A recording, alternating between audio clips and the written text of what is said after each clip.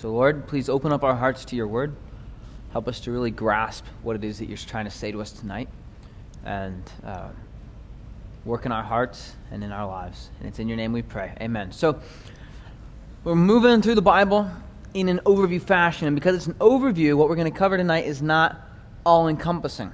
What we'll cover this entire year is not all-encompassing. It is an overview. It's designed to be a hopefully helpful addition or a supplement to what you're doing on your own time in the Word of God.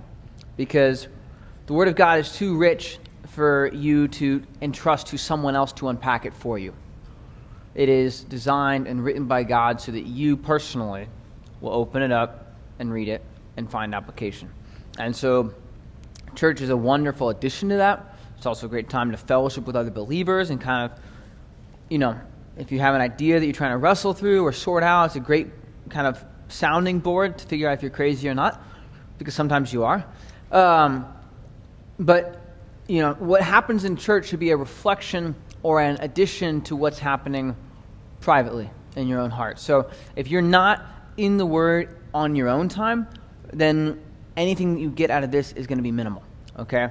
But if you're in the Word saying, God, I'm coming to your Word, I want to hear and learn and grow, then what we're going to cover is going to hopefully help you as you're in the Word, to say, okay, here's some sort of bullet points to help me not get lost in the midst of what's going on and keep the big picture. And so that's where we're at. And so tonight we find ourselves in the book of Galatians. The book of Galatians is written by the Apostle Paul. We're in what's called the epistles of the Bible. So in the New Testament, we have the Gospels, which would be Matthew, Mark, Luke, and John. Then we have the book of Acts, which is the history of the early church. And then we have the epistles, which are letters to the church, letters to the believers in Jesus Christ. And then as we get to the end of the New Testament, we'll hit the book of Revelation, which is a specific prophecy that we can look at to glean insight and understanding about what happens at the end of the world. So we're in the midst of Paul's letters to the churches. And in your Bible, they are not sorted chronologically. They're sorted by length, because that's, I guess, the way we decided to sort them. The first epistle of Paul that we have in the New Testament is Romans, and then we have 1st and 2nd Corinthians, and then we have Galatians and Ephesians. And so basically all that to say, Galatians is probably the first or one of the first books that Paul wrote.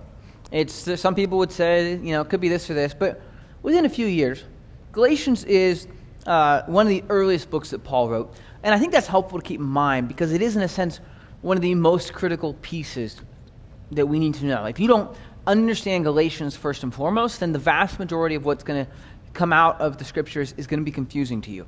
Galatians is a super critical book for us to understand, and Paul wrote it to correct false doctrines that were already coming into the church. So he's very early on in the history of the church correcting something that was creeping in very quickly. And so it's something that comes up easily, that people are able to slide into if they're not careful. And so Paul addresses it head on in the book of Galatians. But before we get into that, I want us to flip over, if we can, to the book of Acts. And we're going to go to chapter 14, and we're just going to read the first 7 verses. It says, "In Iconium they entered the synagogue of the Jews together, and spoke in such a manner that a large number of people believed, both of Jews and Greeks. But the Jews who disbelieved stirred up the minds of the Gentiles and embittered them against the brethren. Therefore they spent a long time there, speaking boldly with reliance upon the Lord, who was testifying to the word of his grace, granting that signs and wonders be done by their hands. But the people of the city were divided, and some sided with the Jews and some with the apostles. And when an attempt was made by both the Gentiles and the Jews with their rulers to mistreat and to stone them, they became aware of it and fled to the cities of Lycaonia, Lystra, and Derbe, and the surrounding region, and there they continued to preach the gospel." So in Acts, this is the Apostle Paul's first missionary journey. He's traveling around planting churches. And where he's at here is Galatia. Galatia was a region, okay? And so he's in these various cities in Galatia, and churches are getting started, but they're getting started in the midst of a lot of opposition, and specifically a lot of Jewish opposition. And that's important to keep in mind as we're looking at the book of Galatians, because what you had is you would have people who came to faith, came to believe that Jesus Christ is the Son of God. He died on the cross and rose for my sins, and by that I'm forgiven and I'm righteous in the sight of God. Therefore, there were Jewish believers who were now saying, well, I don't need to follow all of the laws in the Old Testament anymore. And there were other Jewish believers coming in and saying, no, Jesus is great to get you saved, but you have got to follow the laws or you're going to be totally messed up for your whole life. And what was happening was Christianity was starting to sort of hit this tipping point in this region of, well, wait a second, are we saved by Jesus Christ or are we saved by Jesus Christ and then we have to do a bunch of stuff in order to make sure that we stay saved?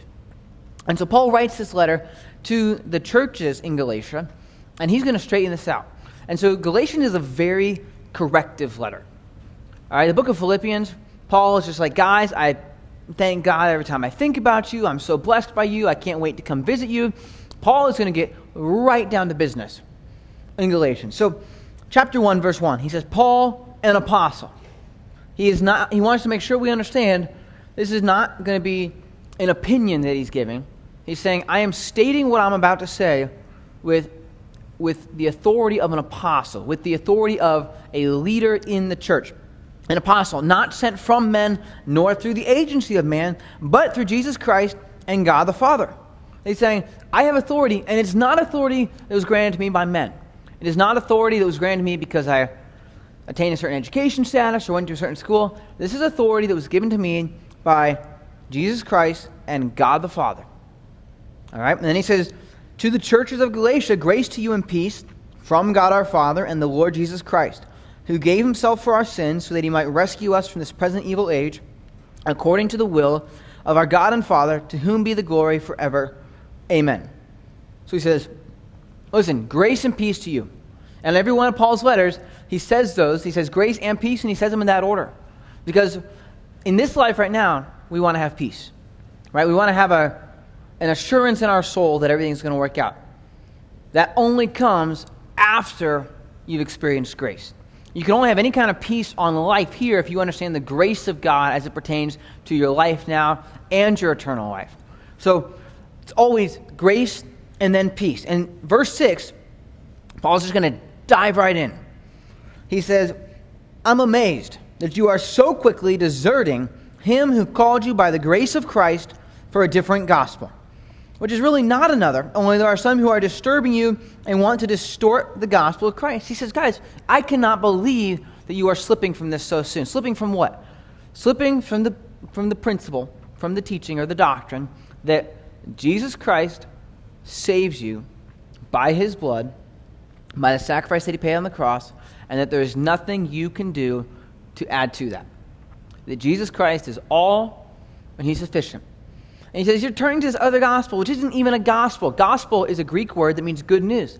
He's saying you're turning from this good news to something else that you're calling good news, but it's not good news.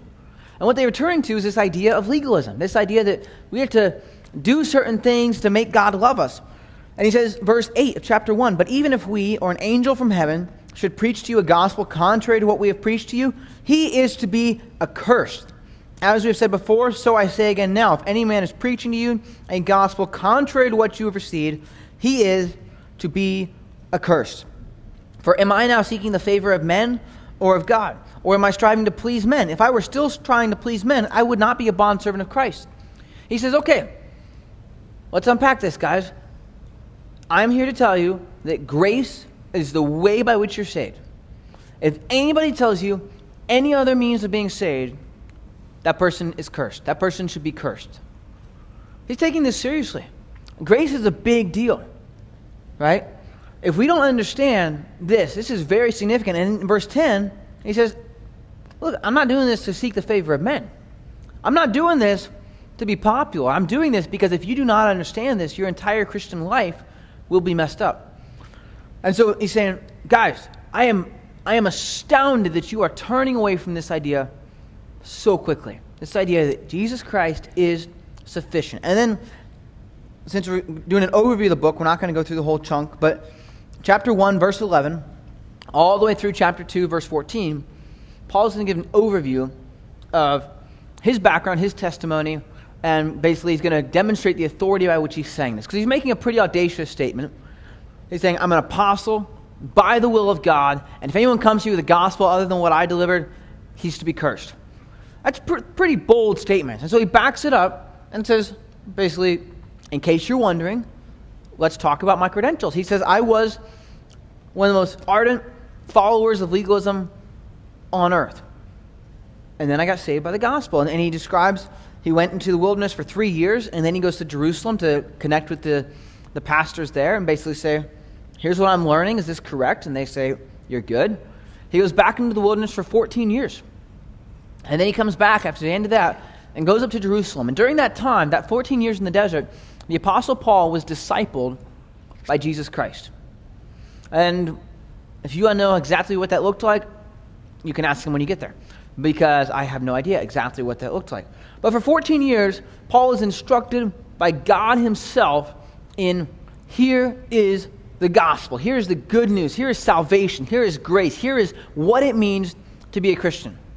And at the end of that 14 years, he goes up in chapter 2 to Jerusalem, to where the church is, to where the leaders are, and he goes up privately to say, okay, here's what I've been learning from God for the last 14 years. I need to make sure and verify that it's what you guys learned from Jesus Christ while he was on earth. And Peter and James and John say, yes, you're right on. That is exactly what Jesus Christ taught us. And looks like we're both sharing the exact same gospel. We just have different ministry callings. So Paul was called to go reach the Gentile world. These guys were called to reach the Jewish world. They said, you know what? We're preaching the exact same gospel. Go with the blessing of God. And he says, okay. And then he describes, just to back up and say, demonstrate that he's speaking with authority consistently. He says, and then by the way, when Peter came to where I was at one point in time, he started getting a little hypocritical. And so I called him out on it in public and said, dude, why are you pretending like you got to live like a Jewish person and keep all the laws when you know that's not true? And so basically that's kind of Paul's claim to authority in that chunk of the book. But then in verse 2, in chapter 2, in verse 15, he's talking to Peter at this point, or he's kind of elaborating on this point in time when he confronted Peter. And he says, we are Jews by nature and not sinners from among the Gentiles. Nevertheless, knowing that a man is not justified by the works of the law, but through faith in Christ Jesus. Even we have believed in Christ Jesus, so that we may be justified by faith in Christ and not by the works of the law. Since by the works of the law, no flesh will be justified. So when he's rebuking Peter, he says, Peter, you're a Jewish person. I'm a Jewish person. We both have the law. We both tried to keep the law. We both have realized that the law can't save us, and so we have both accepted grace. So why would we try and compel anybody else who hasn't even hasn't had a whole lifetime of growing up in the law and memorizing the Torah and all these things? These Gentile believers are coming to the Lord, and they're just coming to grace, which is the same grace we believed in. Why would we then tell them, that's great, but you need to go back and do the thing that we couldn't do properly? Why would you tell them Jesus saved you and now you got to go back into the law? And so he's just pointing this out to Peter, but really to us as well, that the gospel is for the Jewish people, and by extension, we need to understand that we do not have to conform to Judaism to receive the gift of grace. We receive the gift of grace in order to receive the gift of grace. And he goes on in verse 17, but if, while seeking to be justified in Christ, we ourselves have also been found sinners, is Christ then a minister of sin? May it never be. For if I rebuild what I once destroyed, I prove myself to be a transgressor. For through the law I died to the law, so that I might live to God. Verse 20, I have been crucified with Christ, and it is no longer I who live, but Christ lives in me. And the life which I now live in the flesh, I live by faith in the Son of God, who loved me and gave himself up for me. So he's addressing here one of the main questions that people have when you start to teach about grace, which is that, so wait, you're telling me that the grace of God is completely free? Correct. You're telling me all I have to do is receive it? Correct? Right. You're telling me that when I sin and I ask God for grace, he showers his grace on me. And even as Paul says in Romans, that where sin abounds, grace abounds even more. Right? Right. So then, we should go on sinning, right? Wrong. And what he's doing here is he's breaking down and he's saying, okay, the temptation is to go to the law because it gives us a point of comfort. It gives us a point of saying, you know what? If I can just keep these rules, and work with the grace of God, then I'll be good. Because to just teach grace makes us uncomfortable. Because how do you know exactly when you've gone too far? When are you walking in sin versus stumbling? When are you rebelling versus making a mistake? And Paul says, so if I'm under grace and I make a mistake, does that mean that grace is not sufficient? No. What does it mean? It means we are not sufficient, right? If God gives us a free gift and we take it and then we mess up, that does not mean that God's gift was imperfect. It means that we are imperfect. He says, verse 21, I do not nullify the grace of God, for if righteousness comes through the law, then Christ died needlessly. When I sin, I don't make the grace of God untrue. I demonstrate that I need the grace of God. And in a sense, it actually verifies how desperately I need it. He says, if righteousness comes through the law, if you can get righteousness by any other means, then the whole point of Jesus dying was a waste. The gospel's worthless if there's something else that you can do to add on to what God did. And so Paul is laying into these people. He's saying, you have got to understand what we're talking about, because Jewish Christians were coming into these churches and saying, you know what? That's great. Jesus is an awesome start. It's great to get you going. But now that you're saved, we need to talk about the program. We need to talk about the agenda and the vision and expected performance. And Paul's saying, no. You've got to understand, either the grace of God is sufficient or the grace of God is insufficient. But you are not going to mix the two of them together. So as he's moving into chapter 3, in verse 1, he says, you foolish Galatians, who has bewitched you, before whose eyes Jesus Christ was publicly portrayed as crucified? This is the only thing I want to find out from you. Did you receive the Spirit by the works of the law or by bearing with faith? Are you so foolish? Having begun by the Spirit, are you now being perfected by the flesh? Did you suffer so many things in vain, if indeed it was in vain? So then, does he who provides you with the Spirit and works miracles among you do it by the works of the law or by hearing with faith? He says, guys, you're being stupid. Did you receive the Spirit of God by the works of the law or by hearing with faith?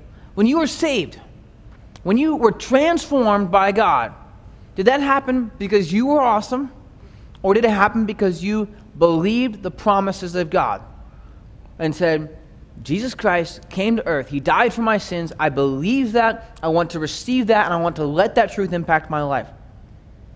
How were you saved? You were saved by the Spirit of God transforming you. So if you were saved that way, but now that you're saved, you're still wrestling with, I'm sinning more than I want to, how are you going to overcome your sin? Are you going to overcome it by the works of the flesh that couldn't even get you saved in the first place? Or are you going to overcome it by the Spirit of God, by faith in the promises of God? And so that's where he's going. He's going to start to make a shift here. And this is really important because we've got to understand grace in its full context in the Christian walk. And so what he does in chapter 3 is he breaks down and he goes back to Genesis, back to Abraham. And this is, incidentally, there's a lot of movements in the church today that would say, you know what? Let's just kind of focus on the New Testament. Let's focus on the words in red. Let's leave out whatever. No. One of the most central doctrines to all of Christianity is the idea that righteousness comes through faith in God. And Paul, writing about that, says, let's go back to the book of Genesis.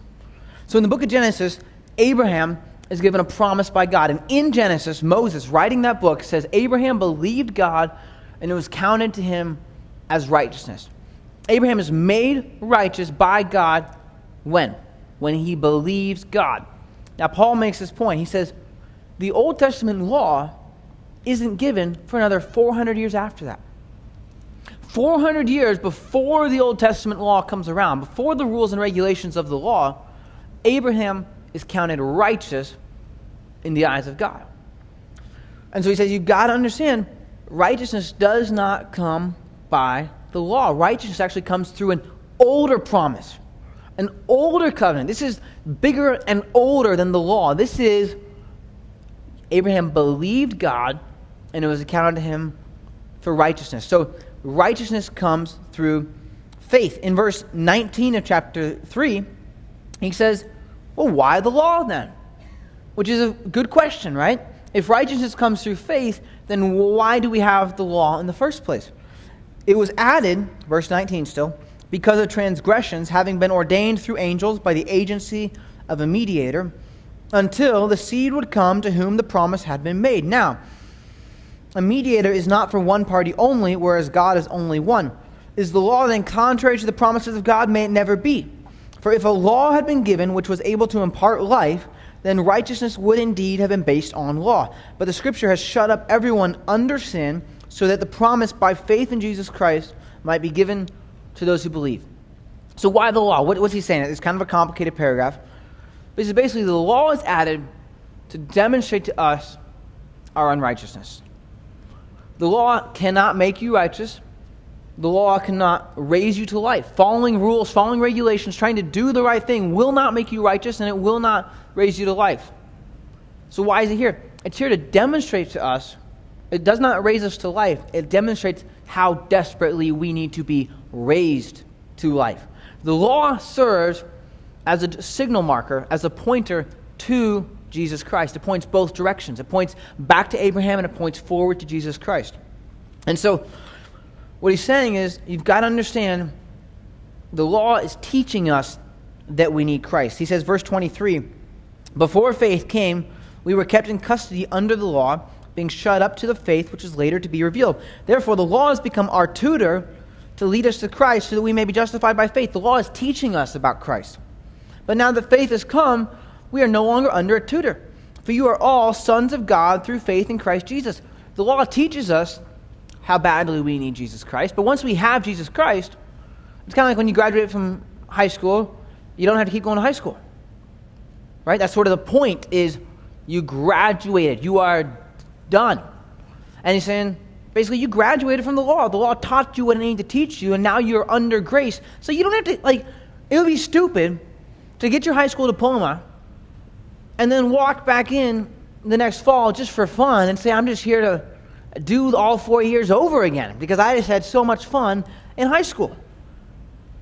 Paul's saying, that's what you're doing if you say, I'm saved by grace and now I want to go back and just keep all the laws.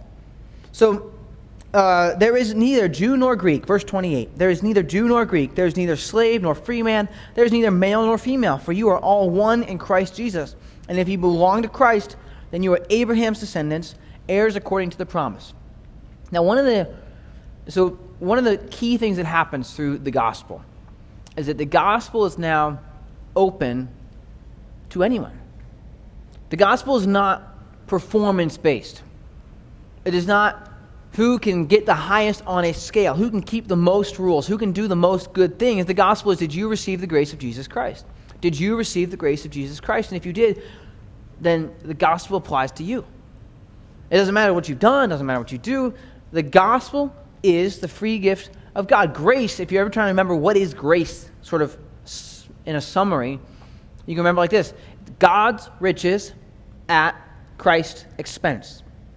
Grace is that God gives us all of his goodness and all of his fullness. Why? Because Christ paid the price. Christ took the penalty for all of our sins. So all of us, it doesn't matter where you grew up, doesn't matter what color you are, doesn't matter how much money you have, doesn't matter where you went to school, all of us have the opportunity to receive the grace of God. But now he's going to start to point something out to us in chapter 4. And he says, we're heirs according to the promise of God. Basically, we are partakers of this promise that God made to Abraham. The promise that Abraham received, that Abraham believed God and it was counted as righteousness. We're heirs of that promise. We're heirs of God's promise to Abraham when God said, in your seed, meaning Jesus Christ, all the nations of the earth will be blessed. So we're part of that promise because we are part of all the nations of the earth. In chapter 4, he goes on to basically, he's talking about what it means that, we're kind of under the law, and we're under the law kind of like a teacher, and now we're not under the law, and we're heirs of the promise of God. Verse 6 of chapter 4, he says, because you're sons, God has sent forth the Spirit of his Son into our hearts, crying, Abba, Father. Therefore, you are no longer a slave, but a son, and if a son, then an heir through God. So, the law just makes you a slave. The law just makes you aware of how much of a slave you are to your own flesh, your own appetites, your own lusts, your own desires, your own cravings. The law just shows you that you're a slave. The gospel takes you out of that and brings you into the fullness of God's promise. You're now an heir. You're a child of God. And because you're a son of God or a daughter of God, God has sent forth the Spirit of His Son into our hearts. Because you receive the grace of God, the Spirit of God comes into you. And this is important. This is really important to understand, because what we're going to go into here through the rest of the book, Paul's going to make the point, no, following rules does not make you any more righteous. But because you are made righteous, the Spirit of God is now here to help you walk in righteousness, to help you live righteously. You are not going to be any more loved in the eyes of God because of anything you do from here on out. You're not going to be any more holy. You're not going to be better than anybody else. But you're given the gift of the Spirit of God to help you walk in righteousness, because we live in a cause and effect universe. And so you cannot, you can't say, oh, I do good things, therefore God owes me good things. But you can live in a way that, the Bible says, what you sow, you'll reap. You can sow in a way that you will reap blessings, and you can sow in a way that you will reap consequences. So that's where Paul's going to go on, really, for the rest of the book. Verse 8, he says, however, at that time of chapter 4, when you did not know God, you were slaves to those which by nature are not God's. But, verse 9, now that you have come to know God, or rather to be known by God, how is it that you turn back again to the weak and worthless elemental things to which you desire to be enslaved all over again? Once you've been a slave and you've been set free, why would you go back to being a slave again? Right? Not just like you were set free and now you're, scraping out a living on the streets. You've been set free and now you're heir to all the promises of God, all the richness that He's offering us, right? This is not like, I was eating better when I was a slave. No. This is, you're not just like, you didn't go from a fed slave to a free beggar. You went from a abused slave to a child of the Creator of the universe. So why would you go back to something as worthless as, let's keep rules to see who's best? And so that's really where chapter 4 is going. In chapter 5, he's just going to elaborate further on this. He says, chapter 5, verse 1, it was for freedom that Christ set us free. So God set us free. Why? So that we could be free. So that we could not walk in bondage. Therefore, he says, keep standing firm and do not be subject again to a yoke of slavery. God set you free. So don't put yourself back in a position where you're a slave to sin. Don't put yourself back in a position where you're in bondage, where either to sin or to just trying to be good in your own strength. Why would you do that? The law has already demonstrated that you can't do it anyways. So why would you try and be good in your own strength? He says, behold, I, Paul, say to you that if you receive circumcision, Christ will be of no benefit to you. And I testify again to every man who receives circumcision that he is under obligation to keep the whole law. So the Jewish believers, or the Jewish legalists that were coming into the churches here, were specifically, they were pushing for keeping the whole law, but they're also pushing specifically that all the men who had gotten saved as Gentiles needed to be circumcised. And Paul says, if you're getting circumcised just to make yourself feel like you're more holy, then you're taking yourself out from under the grace of God. And so he says, Christ is of no benefit to you. The gospel's worthless if you are going to try and make yourself righteous by works of the law. If you're going to try and attain righteousness through what you do, then the gospel has no point. If there is any way to righteousness apart from Jesus Christ, then Jesus Christ's death was a waste. Verse 4, he says, you've been severed from Christ. You are seeking to be justified by the law. You have fallen from grace. You are cutting yourself off from the gift of God. Verse 5, for we, through the Spirit, by faith, are waiting for the hope of righteousness. For in Christ Jesus, neither circumcision nor uncircumcision means anything, but faith working through love. What makes you righteous? Abraham, what? Believed God, and it was counted to him as righteousness. What makes you righteous? When you believe the promise of God. And so he's saying, it doesn't matter if you're circumcised. It doesn't matter if you're uncircumcised. It doesn't matter who you are or where you're from. What matters is you have faith working in your heart through love. And it's a great question to ask ourselves. Do I believe what God has said? Do I believe the gospel? Do I believe the promises that Paul is outlining here? Because deep down, sometimes especially if you've been a Christian for a while, it's like, yeah, I know that I'm saved by grace, and I know that God doesn't really love me anymore for doing good things, but I bet he likes me just a little bit more for doing good things. I bet I'm not like, a super Christian. I'm just a little superer than you, right? That's sort of how we like to get in this little train of thought. And Paul's like, no, I'm sorry, no. And he goes on in verse 12, referencing these guys who are telling everybody to get circumcised. He says, I wish that those who are troubling you would even mutilate themselves. And the appropriate way to translate that is, I wish that the people who are telling you to circumcise yourselves would go ahead and castrate themselves. Paul takes it seriously. If you're trampling on the grace of God, he's saying, why don't you just take that idea and render it sterile? That idea needs to die. And so it's a little bit blunt, but Paul is delivering a serious message. But verse 13 of chapter 5 launches us kind of into not launches us, but continues a thought that we need to really keep paying attention to. He says, for you were called to freedom, brethren, only do not turn your freedom into an opportunity for the flesh, but through love serve one another.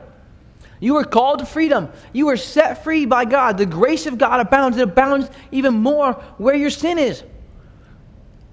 Therefore, what? Therefore, don't use that freedom as an opportunity to serve the flesh. God did not set you free so that you could make yourself a slave all over again. He set you free so that you could glorify Him and so that you could, through love, serve one another. Your mission in life, your call in life, by the grace of God, is not to worry about yourself.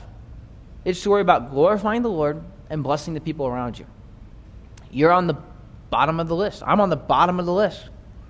Our goal needs to be service to others. We're called to freedom. We're serving other people because we are so free, we can't stand it. We're so free, we just don't know what to do with all that freedom, so we're going to bless somebody else with it. Not, we're so free, therefore we're going to hog it all. All right? And remember, the context here, he says, you're saved by grace and nothing else. But the grace of God brings you into a relationship with the Spirit of God. And because of the Spirit of God in your life now, you have the opportunity, the power, the ability, and the call to walk in righteousness. You're not ever going to be saved by righteousness. You're not ever going to have God love you more because you're righteous. But because He has made you righteous, you have the opportunity to now walk in that righteousness, to be a partaker of what He has made you. And so verse 16, he says, but I say, walk by the Spirit, and you will not carry out the desire of the flesh. For the flesh sets its desire against the Spirit, and the Spirit sets its desire against the flesh. For these are in opposition to one another, so that you may not do the things that you please. But if you're led by the Spirit, you're not under the law. So do you ever want to not walk in sin? Do you want to walk in victory over your sin? Well, here's what you do. Walk in the Spirit, and you will not carry out the desire of the flesh. You can only serve one master at a time. You're either serving the Lord or serving your flesh. If you are walking in the Spirit of God, guess what? You're not going to be sinning. It's really hard to be actively praying for someone's salvation and be bitter at that person at the same time. Right? It's hard to praise God for His sustenance while you're trying to cheat someone else. If you're walking by the Spirit, you will not fulfill the lusts of the flesh. And he says they're warring against each other. Your flesh and the Spirit of God are at war. So if you're led by the Spirit, you're going to have the power of the Spirit. We've talked about this. We talked about this in the book of Acts. We talked about this in the book of Romans. You can go back and listen to them. We've covered this a lot over the last several weeks. Okay? But we're saved by grace so that as we're made righteous, we now have an opportunity to walk in the righteousness that God has brought us into already. Verse 19 of chapter 5, he says, now, the deeds of the flesh are evident. So if you're ever trying to figure out, am I walking in the Spirit or in the flesh? Well, the deeds of the flesh are evident, which are immorality, impurity, sensuality, idolatry, sorcery, enmities, strife, jealousy, outburst of anger, disputes, dissensions, factions, envying, drunkenness, carousing, and things like these, of which I forewarn you, just as I have forewarned you, that those who practice such things will not inherit the kingdom of God. If you're subjecting yourselves to these things, you are not walking in the Spirit of God. And here's the deal. You're not saved by works. We've got to, you beat that till the day you die. You are not saved by works. But here's the deal. If you refuse to walk in righteousness, then that means you're not walking in the Spirit. If you're not walking in the Spirit, then the question remains, did you receive the grace of God in the first place that leads to the Spirit coming in and giving you righteousness? So you are not saved by righteousness, but righteousness demonstrates the renewal, the new life that happens when the grace of God makes you righteous. And so he said, so those are the works of the flesh. If you're walking in those, repent. Ask God for his grace. And now you have his grace, you have his Spirit, now you have his Spirit, don't walk in those. But the fruit of the Spirit is love, joy, peace, patience, kindness, goodness, faithfulness, gentleness, self-control. Against such things there is no law. Now those who belong to Christ Jesus have crucified the flesh with its passions and desires. What's the fruit of the Spirit?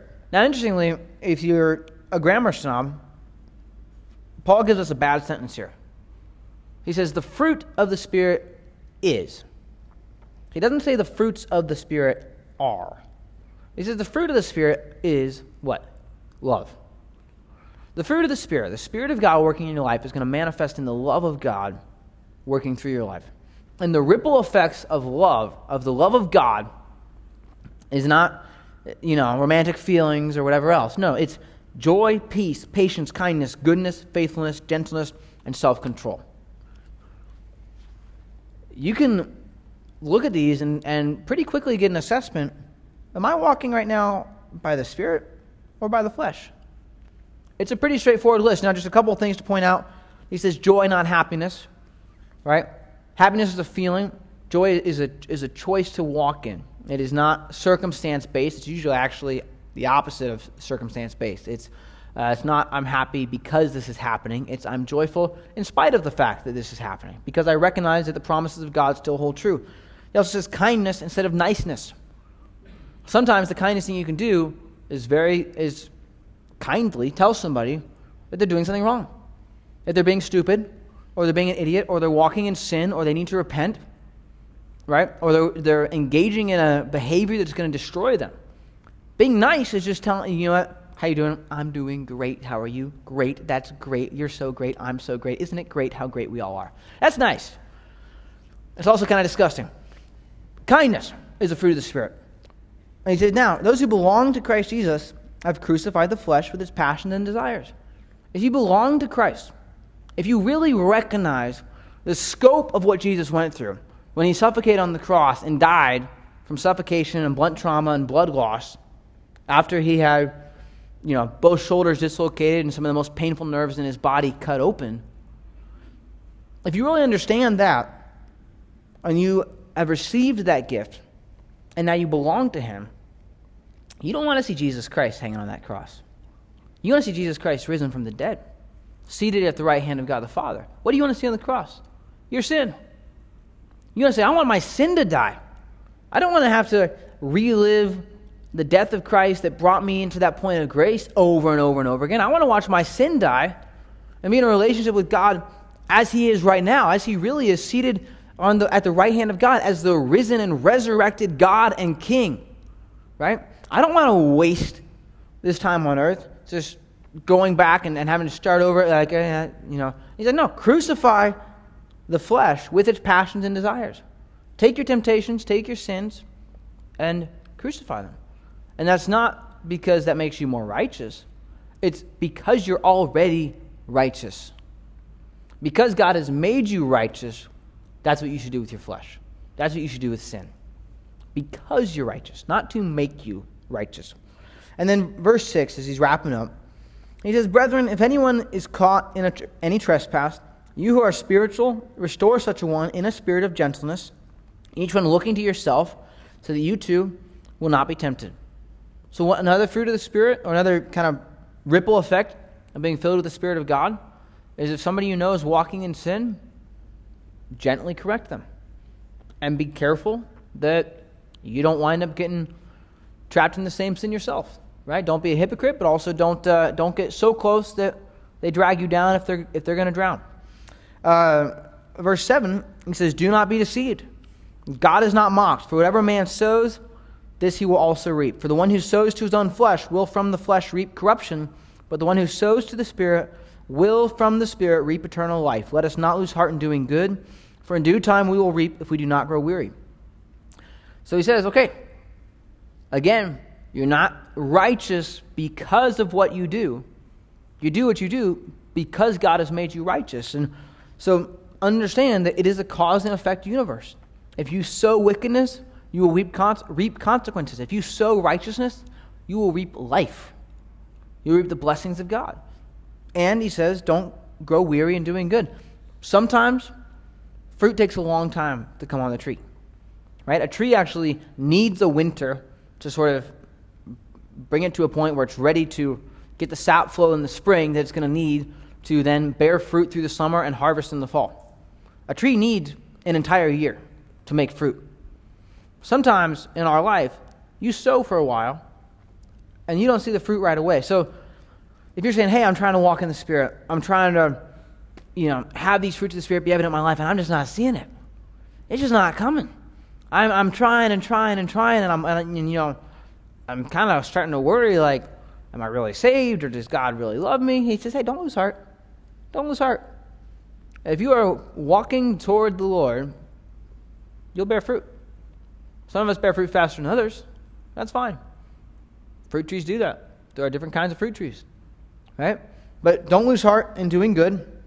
And then he says, from now on, let no one cause trouble for me, for I bear on my body the brand marks of Jesus. He said, you know what? I really don't need all these Jewish legalists to make my life more complicated. I'm already branded. It's like I don't need to be circumcised or whatever else. We talked about in 2 Corinthians last week. It's like I've been 5 times, I got whipped 39 times, I've been beaten 3 or 4 times, I've been shipwrecked 3 times, I've been in danger from this and that and this and that, and I've almost died, I've been stoned to the point that I either was dead or they thought I was dead, whichever one it was. I really don't need you to tell me what to do.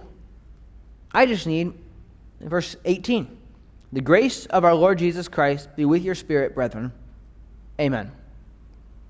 Amen just means so be it. So, as Paul wraps up the book of Galatians, he says, okay, the grace of our Lord Jesus Christ be with your spirit, brothers and sisters. So be it. So be it. May that be what God pours upon us in full measure. Right?